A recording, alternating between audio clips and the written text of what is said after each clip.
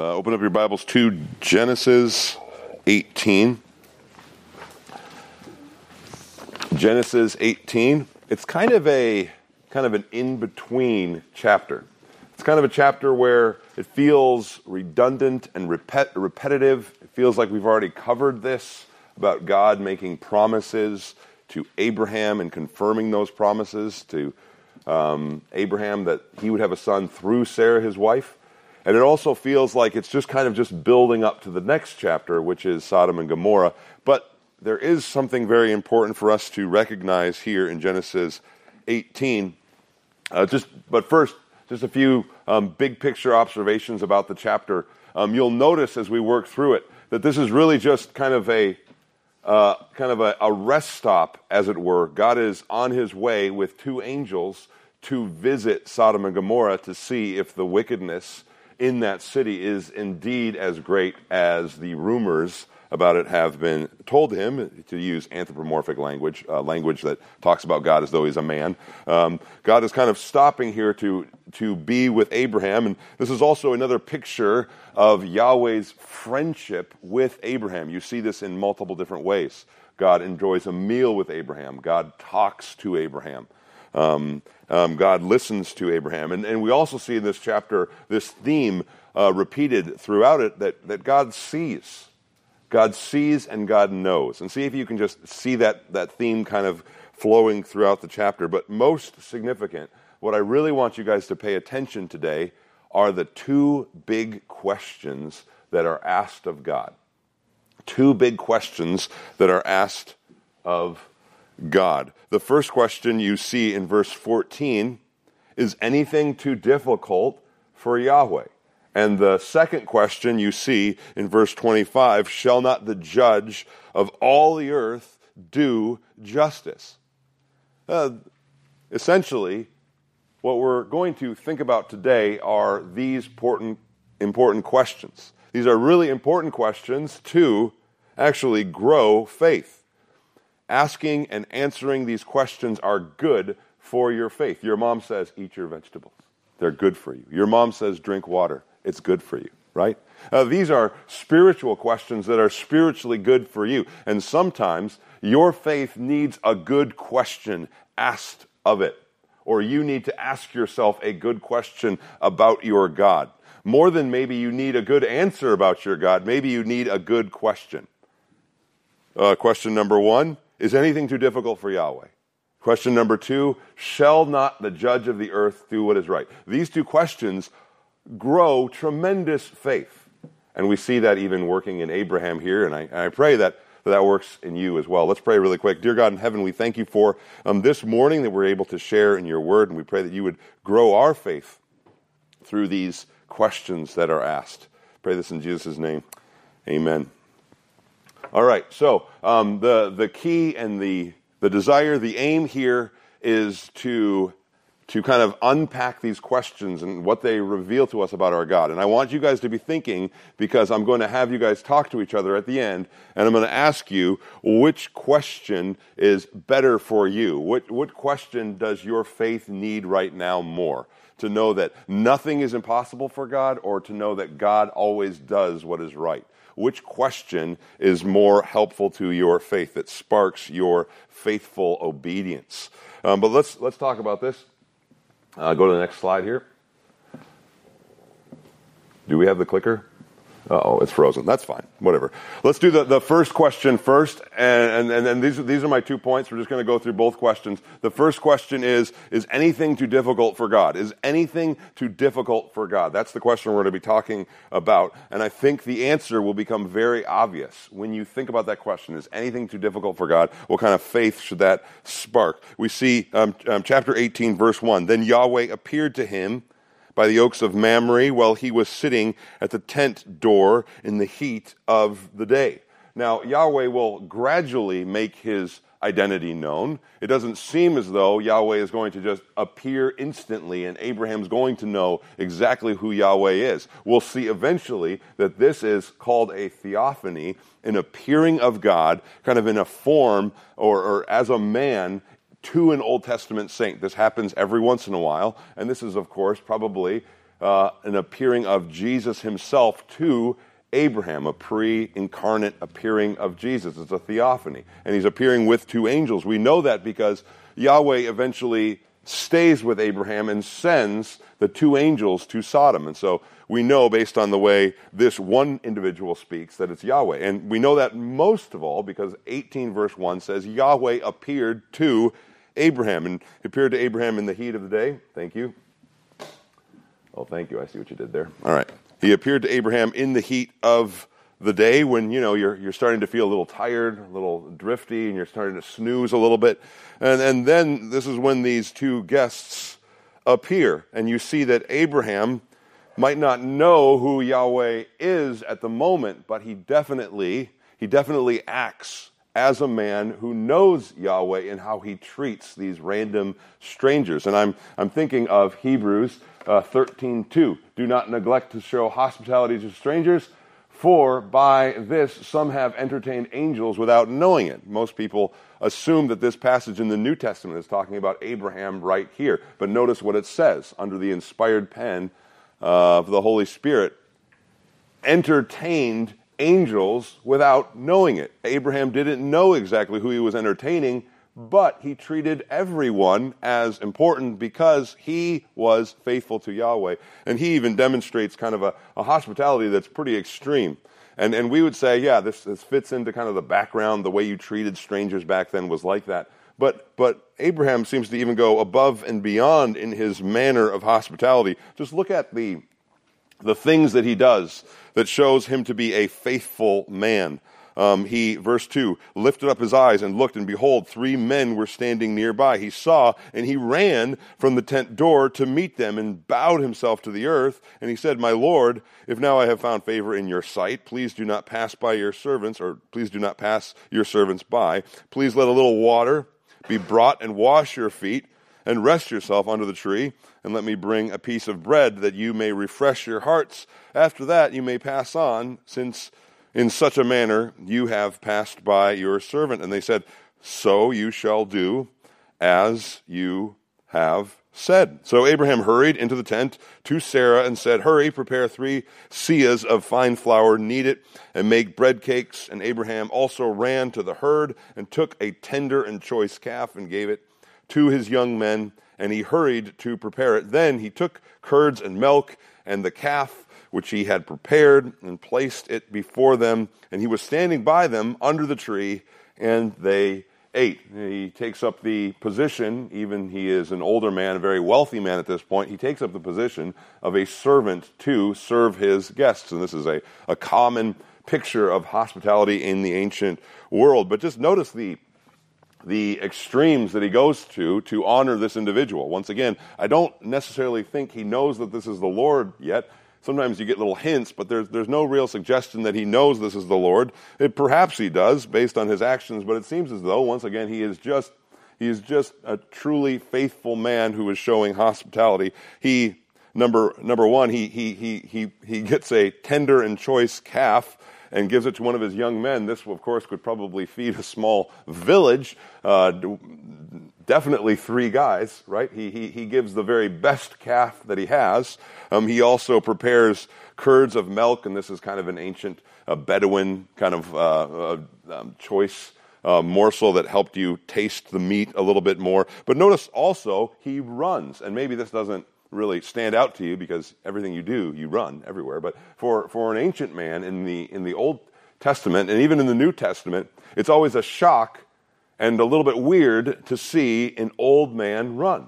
An old man never ran. It was undignified to show his heels, you could say, like that. That an old man was never in a hurry. He always walked slowly, and that's partially why the story of the prodigal son is so weird to the original hearers, because we have a father running to meet an estranged son, and this is what we have here. We have an older man running to meet his guests. They are more important than his own dignity. And you also see not only the speed, but you also see the size of the feast that he prepares. I already mentioned this a little bit with the size of the calf, but if you know anything about food, you know that 3 seahs of fine flour is quite a lot.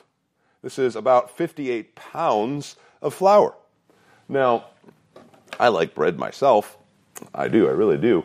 But last time I sat down for a meal, I didn't eat 50 pounds worth of bread. You know how much bread that is? That is a 50-pound bag of flour, and Abraham whips all of this up just for 3 guests. So he is giving them an extravagant king-size feast right here. And even the language in the Hebrew is a little bit out of breath, if you ask me. It's kind of funny. You can kind of see Abraham, he just blasts into Sarah's tent. You know, she's still, you know, in my mind, she's still, you know, blowing her hair, you know, hair dryer, you know. She's like, quick, get 50 pounds of flour, make it into bread really quick. What else does he say? He says, hurry, also knead and then bake some bread. And then he's gone before she can even ask any questions or even turn the hairdryer off to hear what he said. He's just so fast. That's how quick the Hebrew is even sounding. So once again, we see Abraham hurrying with speed and with diligence and with extravagance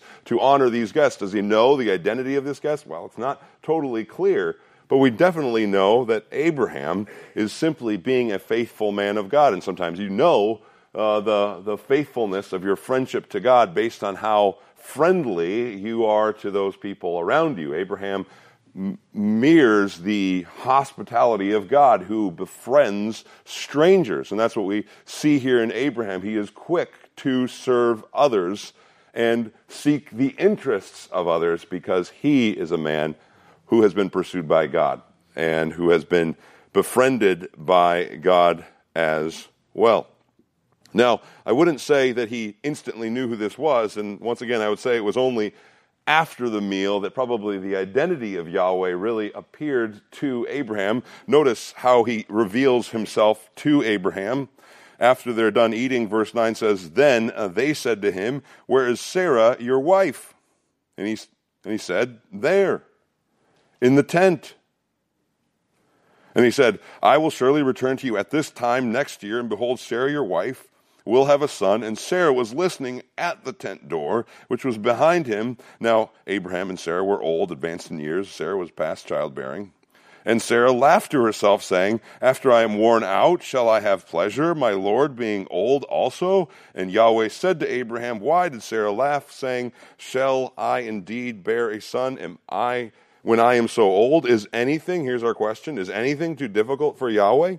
At the appointed time, I will return to you, and at this time next year, Sarah will have a son. Then Sarah, of course, denied it, however, said, I did not laugh, for she was afraid. And he said, No, but you did laugh. Notice here, Yahweh reveals himself. And how does Yahweh reveal himself? Through his knowledge of people and his knowledge of even the thoughts and intentions of their heart. Notice Sarah's location. When this happens, she is in a tent. She is not at the meal. Yahweh, the theophany, the picture of God in this man, can't see her face. Sometimes I can kind of tell when somebody's mocking me in their mind, right? Because I see their face and I know what they're thinking, right? You guys don't believe me right now, obviously. I can tell by the way you're looking at me. But no, this is not where Sarah is. She's not at the meal. She is in the tent hiding. And notice, she is listening at the door. What do you normally do when you're trying to sneakily listen to someone else's conversation? You're trying not to be seen, right? And so Sarah is out of view. And notice also, Sarah is behind the Lord's back. That's definitely what we see here as well in verse 10, right? The tent of the door, which was behind him. And Yahweh knows what Sarah is thinking without having to look at her face, without technically knowing that she's there. Abraham just says she's over there in the tent.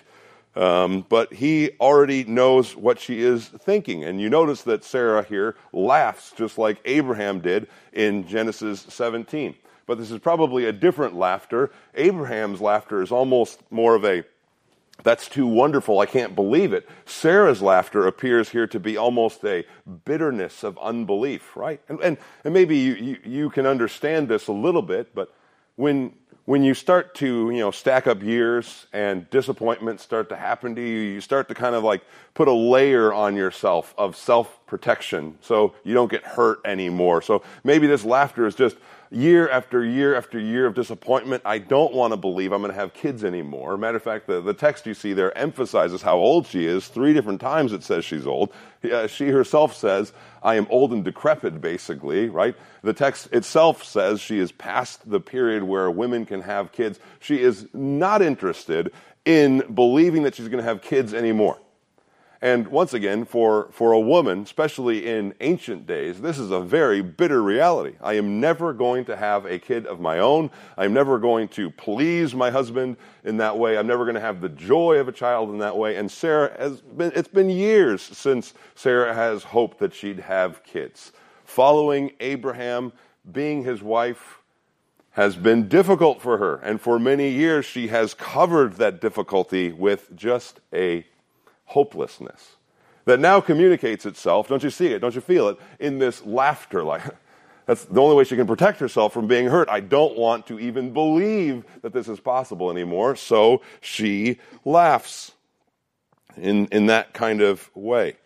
But notice here, and this is why Yahweh has come. Yahweh has come to confirm the promise not only to Abraham, but also to Sarah. Why? So that they both can walk in obedience to Yahweh. They both need to believe, in other words, that Yahweh is promising something to them in order to actually pursue having a kid, right? They both need to believe. And so Yahweh, in his kindness and his condescension, is coming to Sarah in her unbelief and repeating the promise to her. Why? Why? We need to hear God's promises, but why? So that we can walk in them and so that we can obey them. That's why Yahweh is here. And that's always why we need to see God, to know our God, and to hear his promises to us so that we can walk forward in obedience. Faith always results in obedience. And faith requires that we know who our God is and what his promises are. But first, we need to be faced with a question. And this is the question that Yahweh asks Abraham and really asks Sarah, right? Is anything impossible for me, right? If I have made a promise, is it impossible that I will bring it about, right?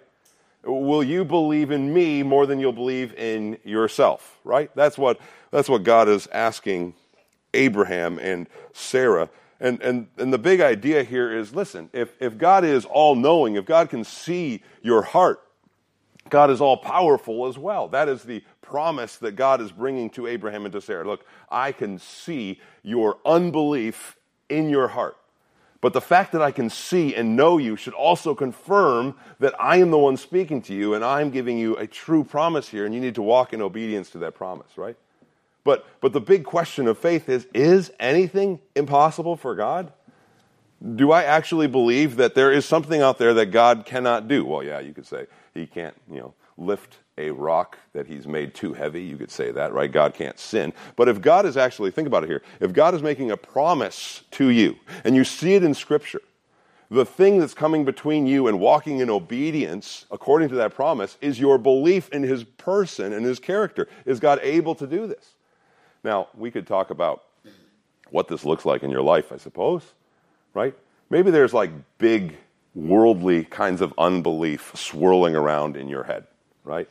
Like, could God actually create the world in 6 days, right? Is the Bible really the Word of God? Is it really inspired, right?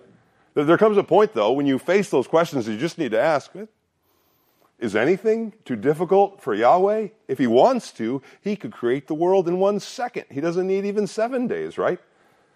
And this grows your faith, right? When you think about who your God is, and you think about the questions that your faith is posed with, all you need really is to ask yourself this question: is anything too difficult for Yahweh? And your answer will be always no, because he's shown me his character again and again and again. He is a God who can do anything at any time. And matter of fact, we see here he seems to delay only because he wants to sharpen our focus on himself so that our faith will be totally in him and not in ourselves, right? He delays his promises so that we will grow in our faith towards him. Maybe your doubts are the worldly kind of doubts like that, or maybe they're more of the kind of inward secret, sneaky kind of doubts. Like, will God actually sanctify me in this way? Does God actually have any ability to cause me to change in this manner? Is this sin impossible for me to overcome? And you need to ask the same question. Is anything impossible for God?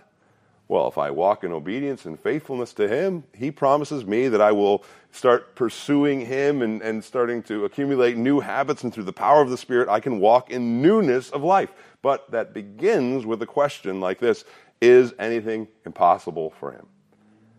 You might not be the same person you are today in 10 years from now, after 10 years of faithfulness. And that's because nothing is impossible for Yahweh. But once again, that faith that follows God in obedience first requires a good question. When you're faced with difficulty, when you're following God and something seems impossible, I don't think I can do that, you need to ask yourself this question: is anything impossible for God? And notice the real answer to this question is He is able. That's what your faith needs to always be thinking, right? My God is able. That's the answer to the question, and that is an answer that sparks obedience because it sparks faith, right?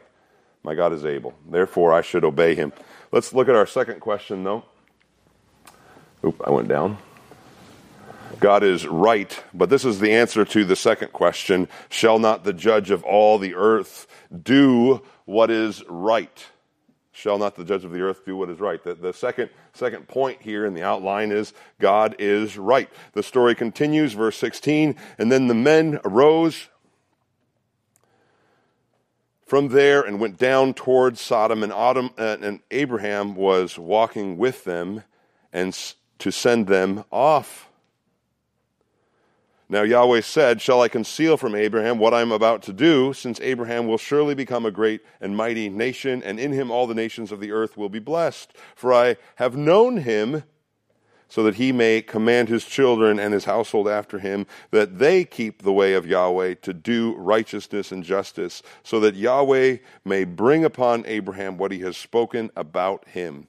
So Yahweh said, the outcry of Sodom and Gomorrah is indeed great, and their sin is exceedingly grave. I will go down now and see whether they have done entirely according to its outcry which has come to me, and if not, I will know. Then the men turned away from there and went toward Sodom, while Abraham was still standing before Yahweh. Then Abraham came near and said, will you indeed sweep away the righteous with the wicked? Suppose there are 50 within the city. Will you indeed sweep it away and not spare the place for the sake of 50 righteous who are in it? Far be it from you to do such a thing, to put to death the righteous with the wicked, so that the righteous and the wicked are treated alike. Far be it from you, and then here's our question, shall not the judge of all the earth do justice? And here's the basic question of your faith, right? Not only is God able, but also, will God do right? Will the judge of all the earth do right? Now, maybe this isn't a question you've thought about, but this story here gives us an opportunity to think right thoughts about God in a very helpful way. But interestingly enough, before we kind of get into that, notice verse 17 through 19. What's going on there? Is Yahweh speaking to Abraham? Actually, if you think about it, what might be happening here is Yahweh is first speaking to Himself in verse 17 through 19. Notice Yahweh says, seemingly to Himself, shall I conceal from Abraham what I'm about to do, since Abraham will surely be a great and mighty nation? And then verse 20, what happens? Then He starts speaking to Abraham. It could be that Yahweh here is speaking to Himself and pondering what He's about to do before He even brings Abraham in. But this, by the way, is probably what's going on in Genesis 6, verse 6. Yahweh regretted that He made man. Of course, this is before the flood. And He said, I will surely blot out man. And then we see in Genesis 13, then God said to Noah, I'm going to surely blot out man from the face of the earth. So what we have here is Yahweh's first talking to Himself, and He's determining to bring Abraham into the conversation for some reason. because of his love for Abraham, because of his friendship towards Abraham, you could say, because of his steadfast love towards Abraham. But in verse 20 is the kicker there. He declares that he is going to go down to Sodom to see if the outcry that he has heard is indeed true. Outcry, of course, refers to a scream of distress or someone receiving some sort of brutal punishment or something like that. It refers to injustice happening in the city, evil happening in the city, causing the victims to cry out in suffering and in pain. And it's saying that God has heard this, but now he is going down to see if it is really true. Now, before we kind of get to why in the world God would have to do that, just to give a little background, we will definitely see in the next chapter that the evil of Sodom and Gomorrah is intense and graphic and real and extreme, you could say. We will see that the sexual perversion of the city is horrendous. The entire city is seeking to rape someone that comes into their city. But we also know from elsewhere in Scripture that this is not the only kind of evil that Sodom and Gomorrah is committing down there. Ezekiel 16:49 and 50 says this, "Behold, this was the iniquity of your sister Sodom." By the way, this is Ezekiel talking to Israel, really trying to shame them by referring to Sodom and Gomorrah as their sister. "She and her daughters had lofty pride, abundant food, and quiet ease, but she did not strengthen the hand of the afflicted and the needy. Then they were haughty and committed themselves." Wait, I think this is the next chapter. There you go. "Then they were haughty and committed abominations before me, so I removed them when I saw it." Notice the evil of Sodom isn't just their sexual perversion, but their pride and their arrogance and the rebellion against God, right? They had so much abundance and good gifts given to them, but they returned all of that goodness from God with rebellion and pride. Sodom is filled with every form of rebellion against God, and you could even say that they were first proud against God, but then this also led to every other form of evil that they could think of to rebel against God. This is where human rebellion always starts, though, right? Pride, arrogance against God, right? I am not going to return thanks to you. I'm not going to recognize you as the good and giving God that you are. Instead, I am going to choose to be my own Lord. And I'm going to choose my own kingdom above yourself. But why does God need, now this is an interesting question, why does God need to go down to see if the outcry against him is true? We just saw that God can see through a tent behind his back and know exactly what's going on in the heart of Sarah. Why does Yahweh now need to go down to see whether the evil is indeed correct? Let me just kind of explain it to you this way, right? God does this for our sake. God does this for Abraham's sake, but God does this for our sake, right? We need to know that our God sees us always, right? That's the lesson that we saw with Sarah in the tent, right? My God always sees me. Therefore, I can trust his word. He always sees everything, and I can trust him. But we also need to know that not only does our God always see us, but our God always sees rightly. Our God always sees every situation that he judges rightly, right? God is going down there to affirm to Abraham that when I judge this city, will judge it rightly.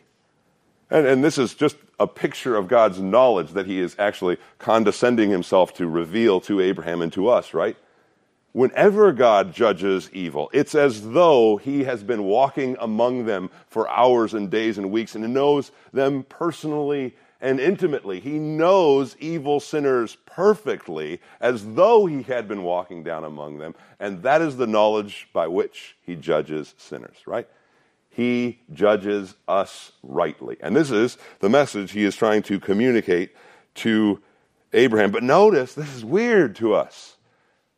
Yahweh lingers. He lingers as though he wants to provoke Abraham to prayer. God didn't have to. God didn't have to come down to Sodom and all, but he condescended.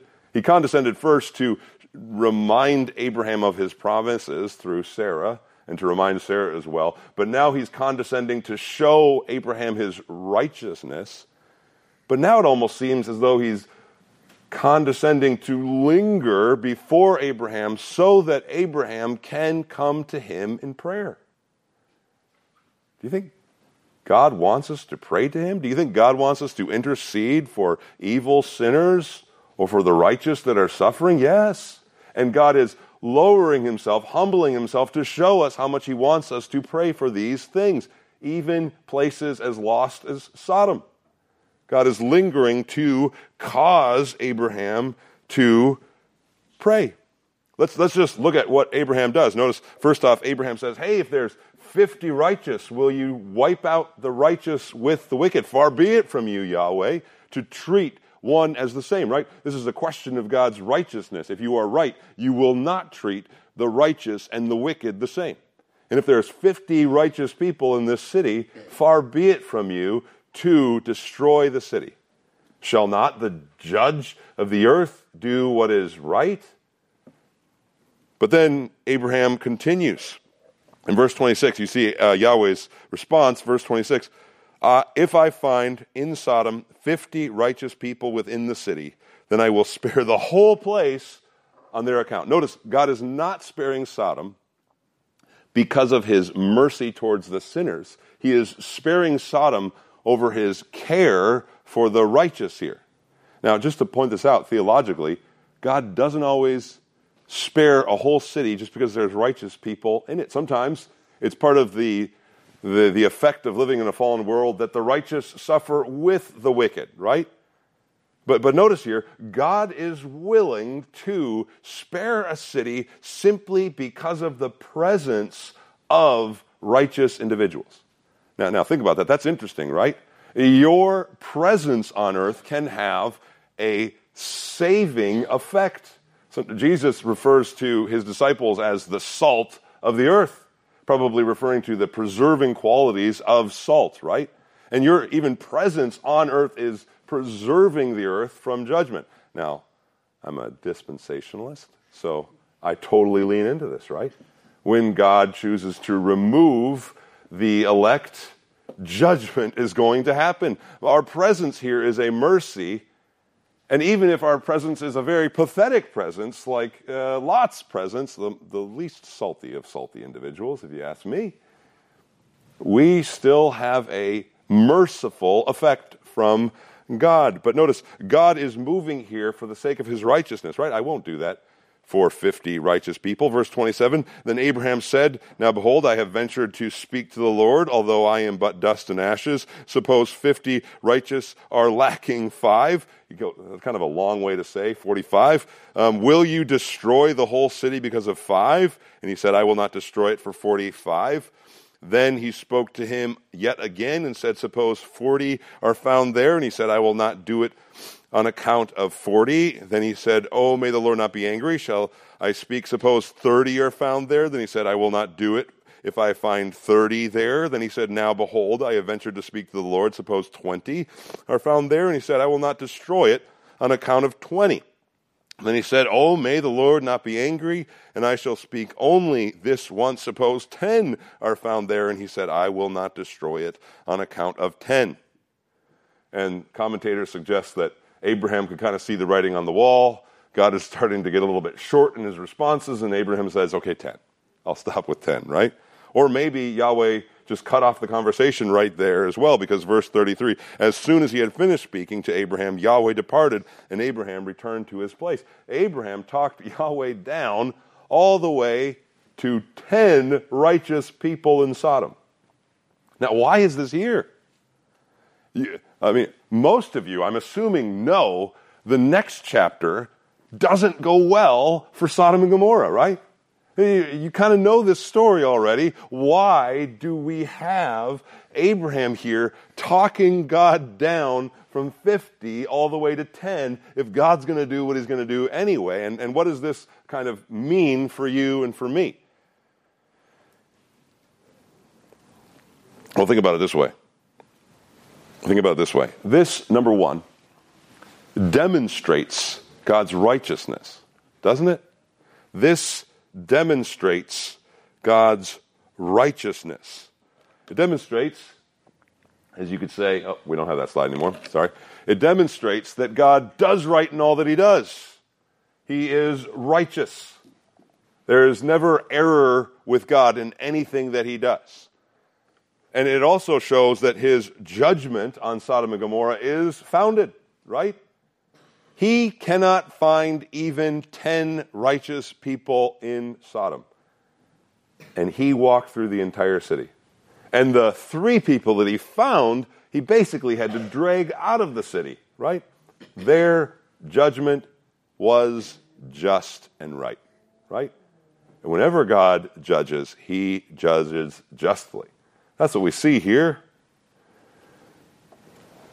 In the end, it's kind of ironic, too. We see God's righteousness on display, don't we? Because God doesn't do kind of what Abraham is asking of him to do. God doesn't spare the city, and he doesn't treat the righteous as the wicked, right? He actually spares the righteous. In fact, 2 Peter 2, verse 9 basically says, look at how God kept Sodom and Gomorrah under judgment and also spared righteous Lot. God knows how to keep the wicked under judgment, and God also knows how to save the righteous. But the long and short of it is, my God always does what is right. I can always count on my God to do what is right. And Abraham needs this. You and I need this. Abraham needs to know that his God is going to do what is right. Abraham knows when the smoke of Sodom fills his horizon that my God has done what is right. Because my God is faithful, and he will do what is right. And every time he judges, it is from perfect, accurate knowledge. This demonstrates God's righteousness. But I would also suggest to you this, and this is the big application for you, right? Sometimes God is provoking us to pray because we need to change more than he needs to change. Now, I'm kind of tongue-in-cheek there. God never needs to change because God is always right. And sometimes through prayer that might not end the way you want it to. God changes you in your attitude and in your mindset and draws you closer to him and causes you to be more faithful to him as a result, right? You can say through prayer, I have prayed to the one who always judges justly. I have spoken to the judge of the earth who will always do what is right, and I trust him impeccably in this situation, regardless of what happens to me, regardless of what happens to my family. The judge of the earth will do what is right. And I will pray and I will appeal to his mercy, knowing that he is merciful and eager to accept sinners into his fold. I will pray till that end with all the eagerness and zeal that I have. But in the end of the day, whatever happens to me, whatever happens to my family, whatever happens in my situation, I can trust that the judge of the earth will do what is right. Because he sees my situation fully. He sees me clearly. And he will always do what is right. Now, I would suggest to you, Abraham needs to know this lesson. Abraham's faith needs to grow in this way. Because it is about to be tested as his nephew is about to be nearly destroyed with the city that he's in. But also, when Genesis 22 comes along and God says, you must love me even more than your family, even more than your son, Abraham has to say, as he's following God through faith, my God always does what is right. And if I'm walking in obedience to him, I can trust that he'll always do what is right. And I can rely on him and trust on him even when I don't even understand what he's up to. I can believe that my God is able to do anything, even raise my son from the dead, and I can trust him that he is always right in what he does. Even when the world around me screams that he is wrong, I trust that he is right because I have spent time with my God and I have seen his face and I have known his promises. That is why God sometimes goads us into prayer. That is also, I would suggest to you sometimes, why God makes your circumstances so difficult, because he wants to grow you in that faith. That you can hold on to him regardless of the circumstances. And you can say, My God is right, and my God is able. And that's how God produces faith, right? Once again, that's what Abraham's about, right? God is growing his faith. Abraham is more and more becoming faithful to his God. Abraham more and more is being a model of obedience to his God. Abraham more and more is trusting his God. Abraham more and more is loving his God. Abraham more and more is loyal to his God. Our God is perfect in his ways, and he exercises his all-powerfulness and his omniscience, his all-knowing, towards us so that he may grow us in our faith. That is a wonderful thing. And it is a wonderful thing to be a child of God because you have a God interested in growing your faith. Let's pray. Dear God in heaven, we thank you for this moment in time we were able to contemplate you through your word. And I pray that this would be helpful for us to simply trust that you are always able in all of our circumstances to do what you promised to do, and we can trust in you for that. And you are always right in all you do. I pray that our faith would grow through these truths. Amen.